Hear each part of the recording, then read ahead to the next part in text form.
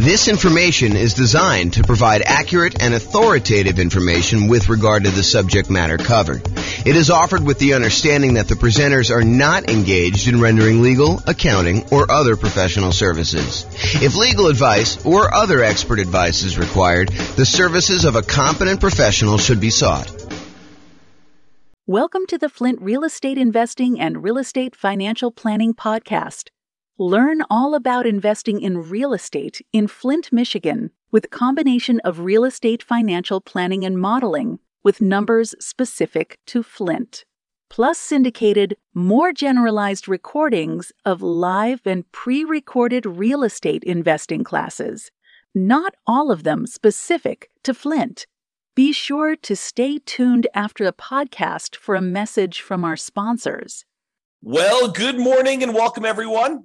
I am your host, James Orr, and today we have a crazy, amazing class. I've been doing some updating on the world's greatest real estate deal analysis spreadsheet, and I am finally ready to release it to you and to give you access. And so after this class, I will go ahead and post up the newest version. I'll email out everybody who's on the list to get updates about the spreadsheet, which is why we require you register in order to get the spreadsheet so that you can get updates in case there's errors and any updates on how to use it and things like that.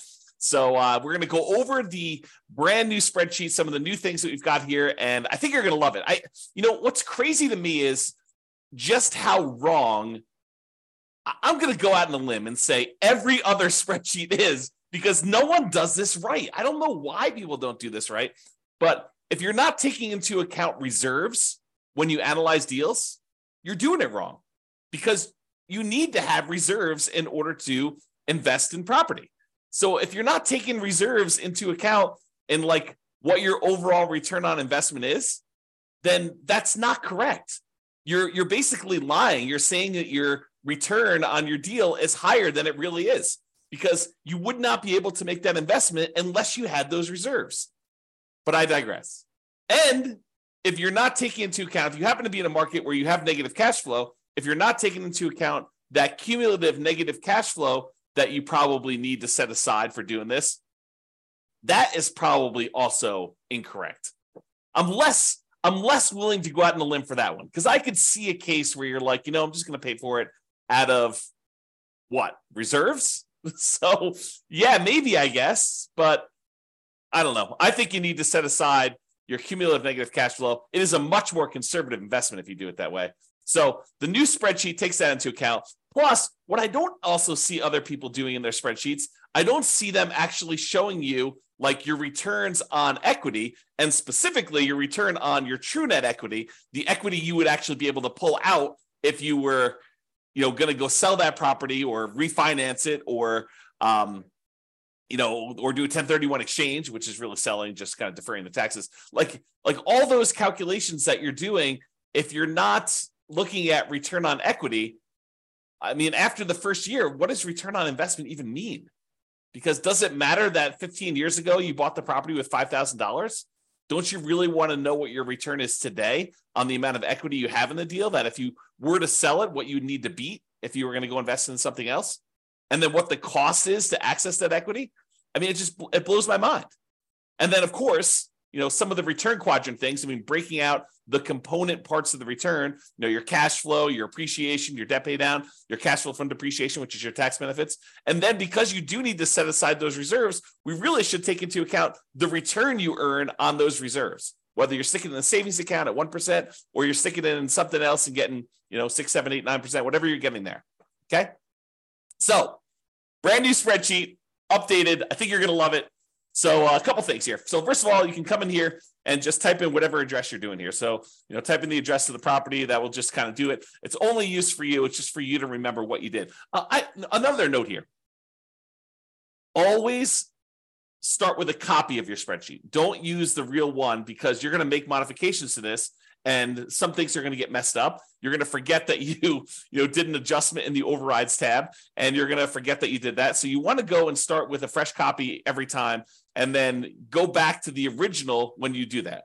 So Or if you have a template, if you're like, hey, look, I know my taxes are always going to be, 1%. So go ahead and put 1% in there and then save that as your template. And then always go back to the template that you've modified to kind of do it. Okay. That being said, that way you don't make any mistakes. All right. So put the address in here. You're going to put the ARV. I'm going to do a whole series on deal analysis. So I'm not going to go and actually analyze a deal and walk you through the deal analysis. We will do a lot of classes on those. I'm going to do a class on how to analyze 20% down, 25% down, all cash, lease option, creative financing, nomad, house hacking, BRRRR strategy. We'll do all of this type of deal analysis so that you understand how to analyze every single deal. And then, provided I can get to it, I do plan on allowing kind of a explanation for every city. So basically, any deal you have for any of the kind of modeling analysis that we've done for every city, you will be able to go and I will walk you through the deal analysis for every type of deal that we model in every city using that city's specific numbers and basically showing you the charts for the deal analysis spreadsheet. It won't actually be the spreadsheet. It'll be like my version of the spreadsheet on a website. So that is coming. Knock on wood that I have enough time to go do it, but it is coming. That's what the plan is right now. It's always been the plan. That's why we built it this way. Okay, so that being said, so you put it in the ARV. It does take into account if you're buying properties at a discount. So if you do, you bought the property for, less than what the ARV is, it does adjust and show that you got this bonus return in year one from appreciation, like that. Basically, you got forced appreciation by buying the property at a discount, and then it does also show that your return on true net equity goes down after the first year because you got this massive return in year one from that bump. So I'm just going to put it back so that you can kind of see that. They put in your purchase price, whatever that's going to be. You put in seller concessions, whatever you negotiate with the seller to get them to contribute towards your closing costs, you can do that. That counts as a credit towards you. And then your down payment amount, put in 20% down or 5% down or 25% down. In this case, we'll use 25. Your closing costs, which we'll calculate here, and then show how much the closing costs actually are in dollars. So use the percentage. And then rent ready costs. This is how much money you need to put into the deal to get the deal ready to rent. So if you go buy a property and on the inspection report, it's got a whole bunch of repairs listed that you need to go do before the property is ready to have a tenant in there, and it's going to cost you $7,000, you put $7,000 in there. And then this will automatically take that into account. It includes it as part of the investment you need to make in order to get the deal ready to go. So, put whatever numbers you want in there, and it will do the adjustment and do some calculations for you based on that. Then this cumulative negative cash flow field is brand new. The idea being this: if you're going to buy a property, let me just back up. In our current marketplace, the last few years, prices have been going crazy up, and interest rates have gone up a ridiculous amount. But even though rents have increased, they haven't quite increased enough to counteract the significant increase in prices and the significant increase in interest rates. So in some markets, in many markets, I'll just say this, it is harder than ever to get good cash flow in every market. Okay. Some markets, you're going to have negative cash flow, especially if you put down a very small amount. If you're going to go do house hacking, put 3.5% down, it's very likely with the interest rates where they are that you're going to have some negative cash flow on that. And what negative cash flow really is deferred down payment. Because if you had put more down, if you had put 100% down, you wouldn't have negative cash flow, right? If you put 50% down, you probably wouldn't have negative cash flow. But we're choosing, after we do our analysis, we're looking at the numbers saying, look, I'm choosing to put less down. I'm choosing to put 3.5% down or 5% down or whatever down. And so you're choosing to have some negative cash flow. And if you choose to have negative cash flow, we need to take that into account in our deal analysis. And the way that we take that into account is we look at how much negative cash flow we're going to have and for how long. And so what the software does, if we're going to go to the overrides tab and just show you how this works, let me go and let me make this negative cash flow so we can see. So let's say rent on this is, I don't know, $3,300 a month. Yeah, negative cash flow, it's a little bit negative there. Let's do $3,100, see what it is. All right, so now we've got negative $106 a month negative cash flow. So let's see how this works. So I'm going to go to the overrides tab. And in the overrides tab, I'm going to go find the spot for cash flow, which is right here. And it's going to show you that cash flow for the year was negative $2,238. So we show how much negative cash flow was in the first year. So in this particular property, because we analyzed the deal, it shows you that the negative cash flow was $2,238 negative. But because rents went up a little bit in year two. We're assuming rents are slowly creeping up each year. Rents are increasing. In year two, we're estimating negative cash flow to be only $1,524. And in year three, because rents went up a little bit, and even though the taxes and insurance and maintenance and all that other stuff increased, it didn't increase enough because our payment is largely a large percentage of that amount. So negative cash flow in year three is only $790 for the year. And negative cash flow in year four is only negative $33 for the year. Okay. But what we do now is we take the cumulative amount. We add up. The first year was negative $2,238.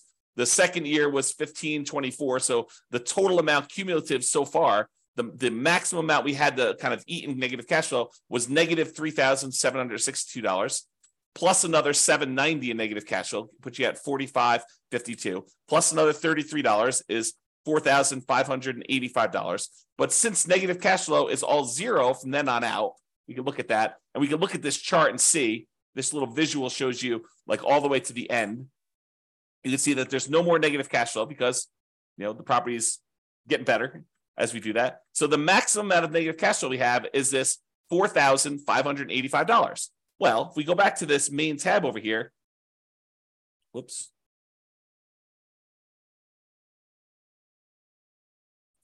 Looks like I got an error. I will fix that. There we go. So now it shows you the maximum amount of cumulative negative cash flow that you have on the property. And so it shows you how much you need to have set aside there. So now it says, look, you need this amount down, $110,000. You need this amount in closing costs, $4,840. You need this amount in order to make the property ready to rent. And we're going to need $4,585 set aside to get us through the entire estimated amount of negative cash flow we have in the property for the duration. And that's going to count all as how much we need in order to do the deal, the total amount we had to invest, which is now $119,425. So now whenever we do a calculation for return on investment, how much we had to put into the deal, we do it based on everything, the total down payment, the closing costs, the rent ready costs in order to make the property ready to go, and any cumulative negative cash flow over that entire time that we're likely to have negative cash flow on this property. So now the calculations for return on investment are correct. Before, they were not. Okay? Now, mortgage amount does that calculation, put in your interest rates, loan term, you put in how long it is. Private mortgage insurance, in this case, we're putting 25% down, so we don't have any private mortgage insurance. But if you did, you're putting 15% down, you put that in here. At what point do we drop the PMI off? So it'll calculate it only until you get to that point for loan to value, and then it'll drop it off. How much rent you're getting on the property. Vacancy, property taxes, calculates those. Insurance, HOA, utilities, put all that in there. Maintenance on the property, setting that aside. If you're going to go calculate a different dollar amount for capital expenses, you could set that aside here. Use the capital expenses spreadsheet that we have, totally separate spreadsheet for calculating how much you need in CapEx in order to do that. How much you're paying in property management, if you're doing that at all, unless you're doing it yourself.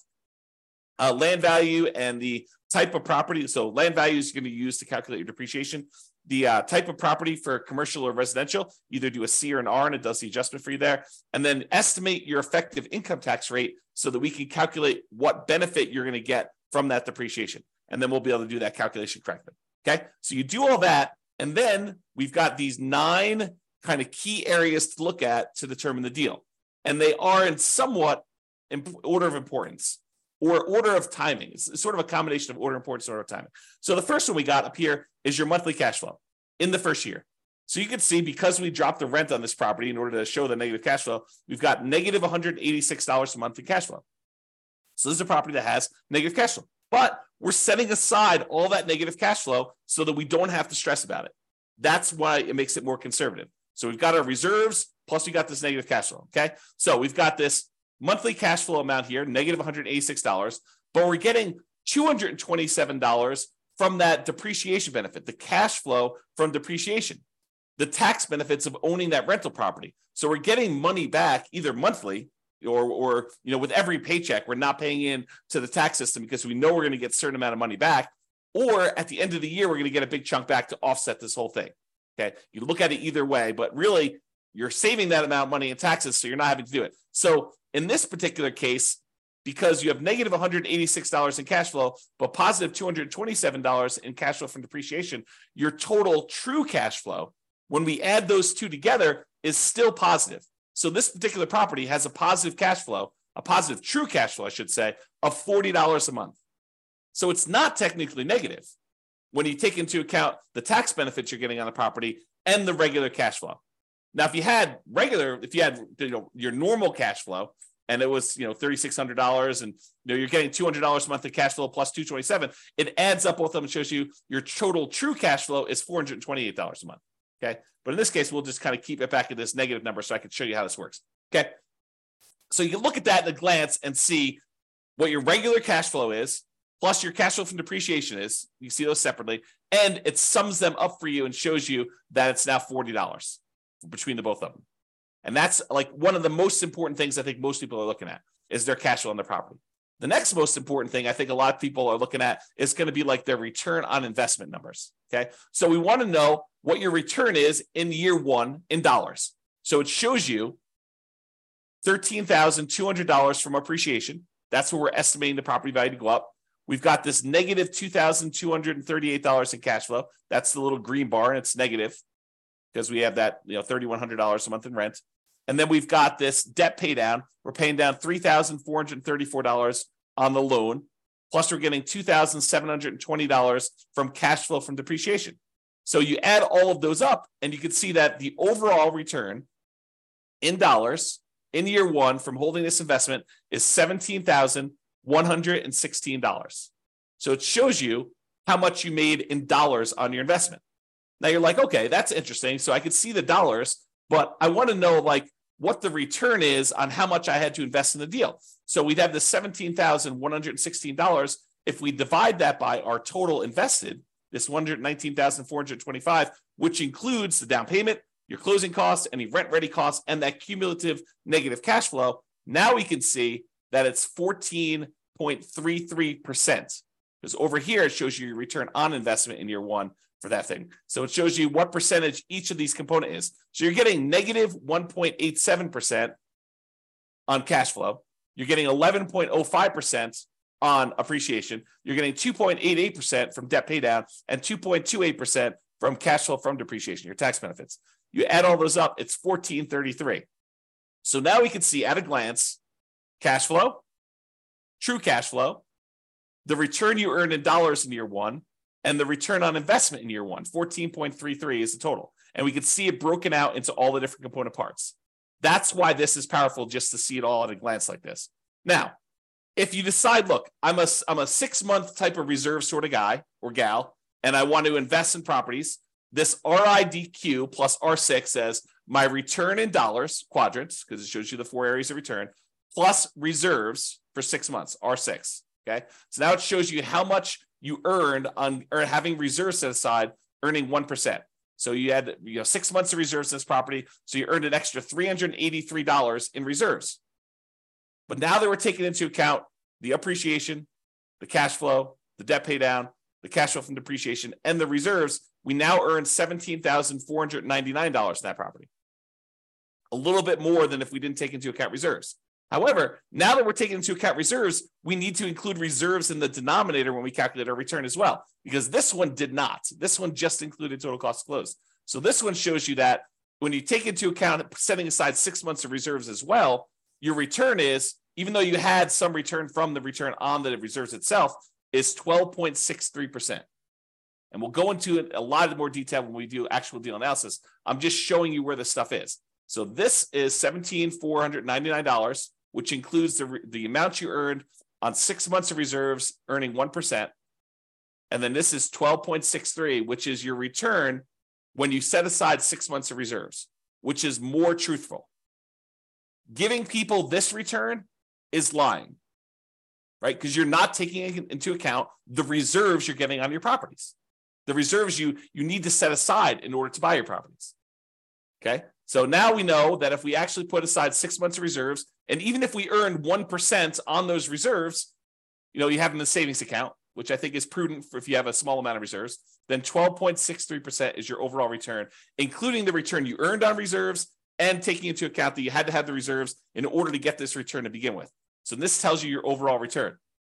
Now, if you're a person who says, look, I'd like to have more reserves, let's call it 12 months, a full year of reserves, but I'm going to take a good portion of that and I'm going to have that invested in something else, something that gets a higher return than just savings at 1%.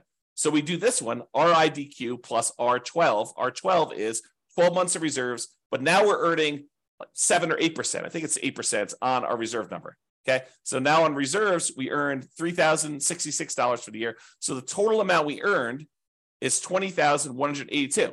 Now, a couple of things to point out. Appreciation is the same for all three of these. Cash flow is the same for all three of these. Debt pay down is the same for all three of these. Cash flow from depreciation is the same for all three of these. What's different? This one doesn't have any reserves. This one, we earned 1% on setting aside 6 months of reserves in a savings account. And this one is we're earning 8% on setting aside 12 months of reserves in mostly the stock market. Okay, that's the difference in dollar amounts. Now, in this one, we're looking at all the returns divided by just this total amount to close. In this one, we're looking at all the returns divided by the total cost to close plus 6 months of reserves. And this one, we're looking at all the returns, including the return from reserves, divided by 12 months of reserves plus this total cost to close. So this shows you your return. And you can see that, look, if you were going to ignore reserves, if you were going to lie at a cocktail party to talk about how good your returns are, this one is the one you use because that's the one everyone else is using, right? Everyone else is incorrect. But if you actually go and you set aside 6 months of reserves, this is really what you're earning, 12.63. And if you set aside 12 months of reserves and you're getting 8% return on the reserve dollar amount, then you're getting 12.79 total. Okay. And that's why this is important. And that's usually what we look at in order to look at a deal. Now, some people are like, look, that's great. That's all year one stuff and a lot of returns in year one and the return on investment in year one and my cash flow in year one. But what about like your overall return, 5 years from now, if I sold the property? That's the returns if sold. So you can look at whatever year you want in the future and you can see either what the annualized return is, or which is simple return, or the compounding annual return is, what the compounding rate of return would be on your money. Or if you're an internal rate of return person, we show you that as well. And you could see all three different lines and you could jump out and say, okay, year 10 looks like my kind of like annualized return is, 16% or so. And you can go look at the numbers if you want to. You can go look at the overrides tab and see all these. You can see the return numbers somewhere.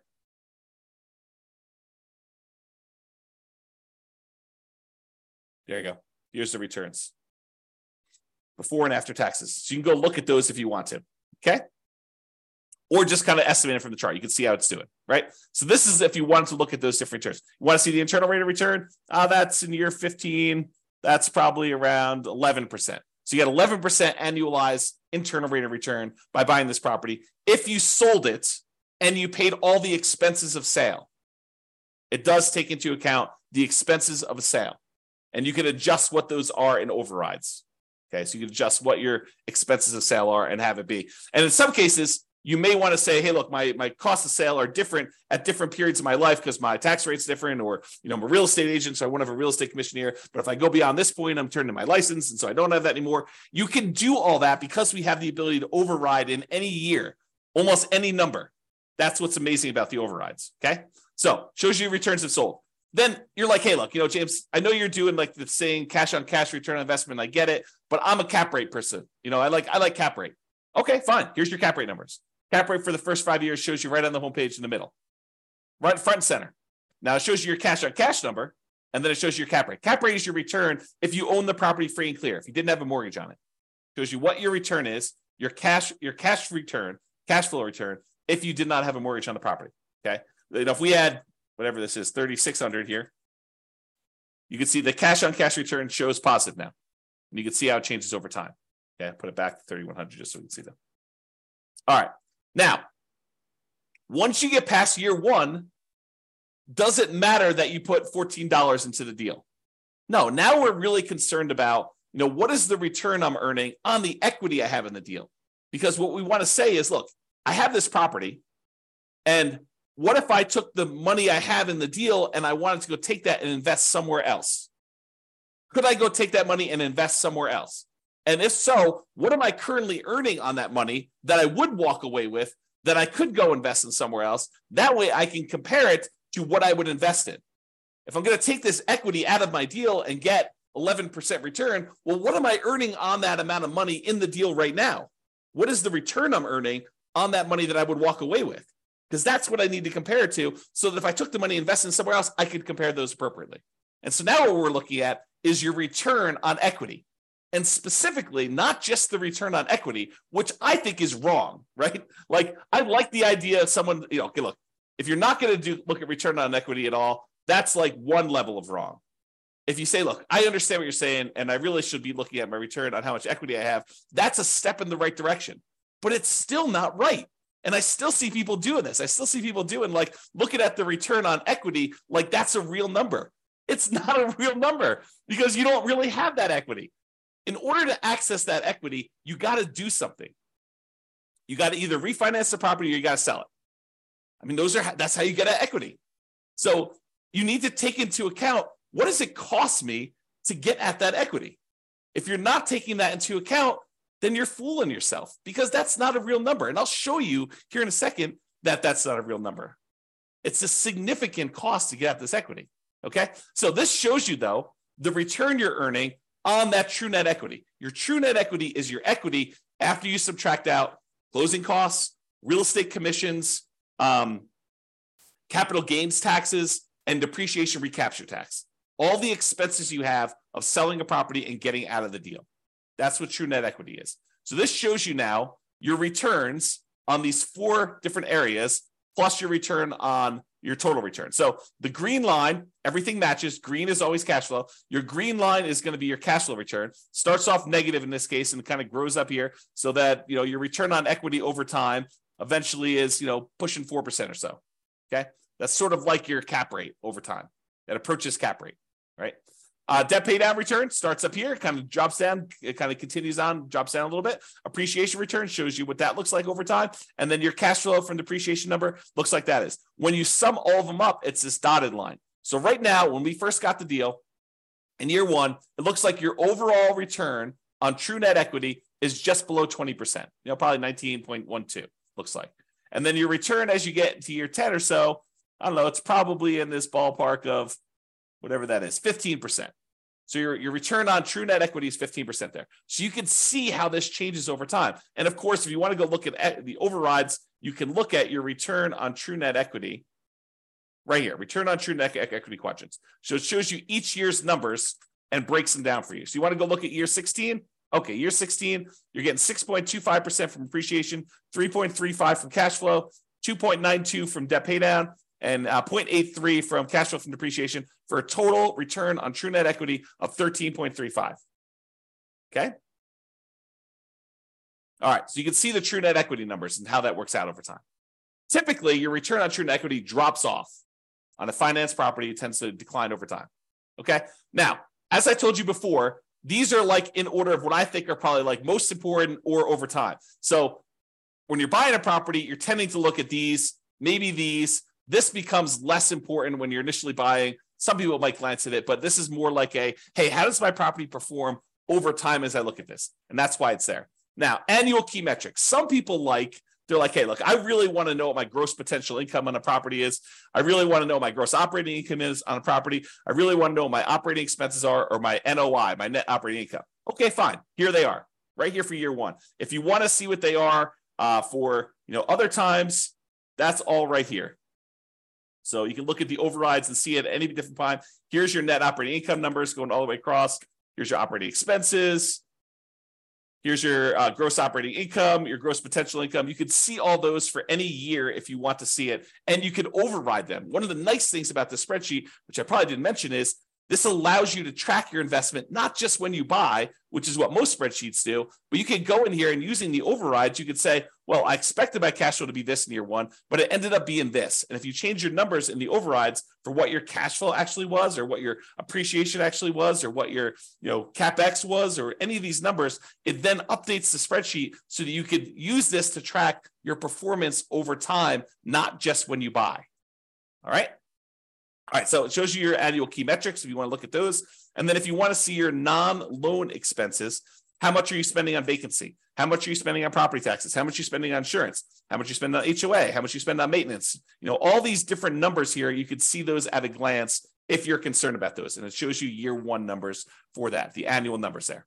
Okay. So those are sort of like, I don't know, what I would call less important metrics for most people. But if you want to see them, not only are they available in the chart, they're also available in overrides. Okay. Now, this is arguably, in my opinion, one of the most important things to look at next, yet no one has it in their spreadsheet. I don't know why. It blows my mind. But really, don't you want to know how much equity, specifically true net equity, you have in your property, or cash out refi equity you have in your property at any given time in a property? Like, you want to see that, right? And how much does it cost you to access that? Well, this is this. So the dark lines that are kind of increasing over time, that's your true net equity and your cash out refi equity. The really dark one is how much money you have in true net equity, the amount of money you would walk away with if you sold the property and you had to pay closing costs, real estate commissions, which can be zero. You can override that number. Your capital gains tax rate and your depreciation recapture rate. So you want to go in your overrides. If you're like, hey, look, what my real estate commission, we assume 6%, but you're like, hey, look, I only want to spend 3% on that. Okay, great. You put in your override and it actually does the right numbers, redoes your calculations for all those true net equity calculations. You say, look, my closing costs, you have estimated 1% here. No, my closing costs in my market are 2%. Great, adjust them. What about closing cost dollar? You're like, hey, it's not really a percentage. It's more like $5,000. Okay, put in $5,000. Or your real estate commission dollar amount. You want to change that? Or you want to say, my depreciation recapture tax rate, it's not 25%. I make less than that, so I'll put in my number. Or my capital gains tax rate, it's not 15%. I'm in that really low tax bracket. It's zero for me, at least for the first few years. Put in zero for a few years, then put it back up to 15. You can adjust all that, and it will do the calculations and update all the charts correctly for you. Okay, so this shows you how much true net equity you have. It's this dark line. So, by year 10 or so, you've got about $200,000 and change in true net equity. But what about if you wanted to do a cash out refi? Well, that's different, right? Because the cost to get at the money is different. And the amount of money you have to be able to get, because you can only go to 75% loan to value, is different. So your amount for your cash out refi is probably around, $170,000. And you could go look at the overrides and see the exact numbers, right? And you could also say, look, I don't do 75% loan to value for cash out refi. I got a guy that'll go to 82%. Great. Adjust to 82% right here. We have an adjustment for that. It's an override. So go ahead and do it. Or my cost to get out my refi, it's not 1.5% in order to do that refinance loan. It's only $500. Okay, fine. $500. Done. Just adjust that. And it does it for you. Okay. So this allows you to do that. Now, these dotted lines, they show you what percentage of the money you're taking out were expenses to get at that money. It costs you money to do a sale. It costs you money to do a refi. So how much did it cost you as a percentage of the amount of money you're taking out, right? Because I want to know, look, how expensive is this money to get at? And so these numbers show you how expensive it was. This like dotted line here shows you that, looking at this other scale, about 40% of the money that I would get out were spent in order to get at that money. That's really expensive money. It costs you 40% of the equity you're getting out. 40% of the money that you would have in hand, that's what it costs you to get at that. And it actually goes up over time in the first, 8 years or so. Then it starts declining a little bit. But even by year 20, it's still over 40. It costs you 40% to get at that money. And you're like, okay, I'm going to do a 1031 exchange. Great. Go and do the overrides and adjust for a 1031 exchange. Say, I don't have a real estate commission. Well, you probably do. I don't have closing costs, which you probably do. Okay, I'm not going to have to pay capital gains. Instead, I'm going to have to pay, $1,800 or $800 for a 1031 exchange intermediary. Okay, put those numbers in. I'm not going to have depreciation recapture now. Sure, but you're kicking the can down the road too. And so even though your costs may go down, you still have that later on. Now, this one is the darker dotted line is your cost to access cash out refi equity. Well, that starts at almost 40% too, but that drops off really quickly. So that by year 10, it's only about, 5% of the money that you're pulling out is what it costs you. So it's calculating what percentage of the money you're pulling out in order to access that equity. So this is your equities and the cost to access, and specifically your true net equity and your cash out refi equity. Honestly, it's probably like a true net cash out refi equity because we're looking at the cost there. Okay. Now you may say to me, James, but if I'm doing a refi, I'm actually just borrowing that money. Sure. Yeah, I agree. You're borrowing the money, but it's still a cost. You're borrowing it and you're paying interest on it now. Okay. So this is the new spreadsheet. Some really cool stuff in here. Oh, by the way, you can export it. If you happen to have a real estate financial planner account, you just click this button right here and it actually transfers the numbers you entered in here to the real estate financial planner so that you can add this property to your portfolio analysis tool if you happen to have an account on real estate financial planner. Okay. So that's the cool part about this.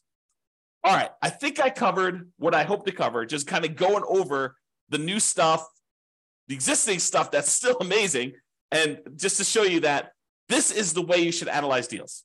And we're going to go over examples. I'll go over how to analyze every type of deal using the spreadsheet. I'll show you all the other stuff. We already have a class on where do you get each one of these numbers from? Like, where do you get seller concessions from? Where do you get the mortgage interest rates from? Where do you get the vacancy rate from? Where do you get the property insurance rate? Like, where do you get each one of these numbers? I have a class where we look at each input and I tell you where to get it from and what's reasonable for those numbers in a lot of cases. All right. I already have a class on that. Go watch it. It's on the website. It's on the podcast. But now it's got these new adjustments here to kind of do this. One of the adjustments I made, by the way, is I've removed some color. Color to me has meaning.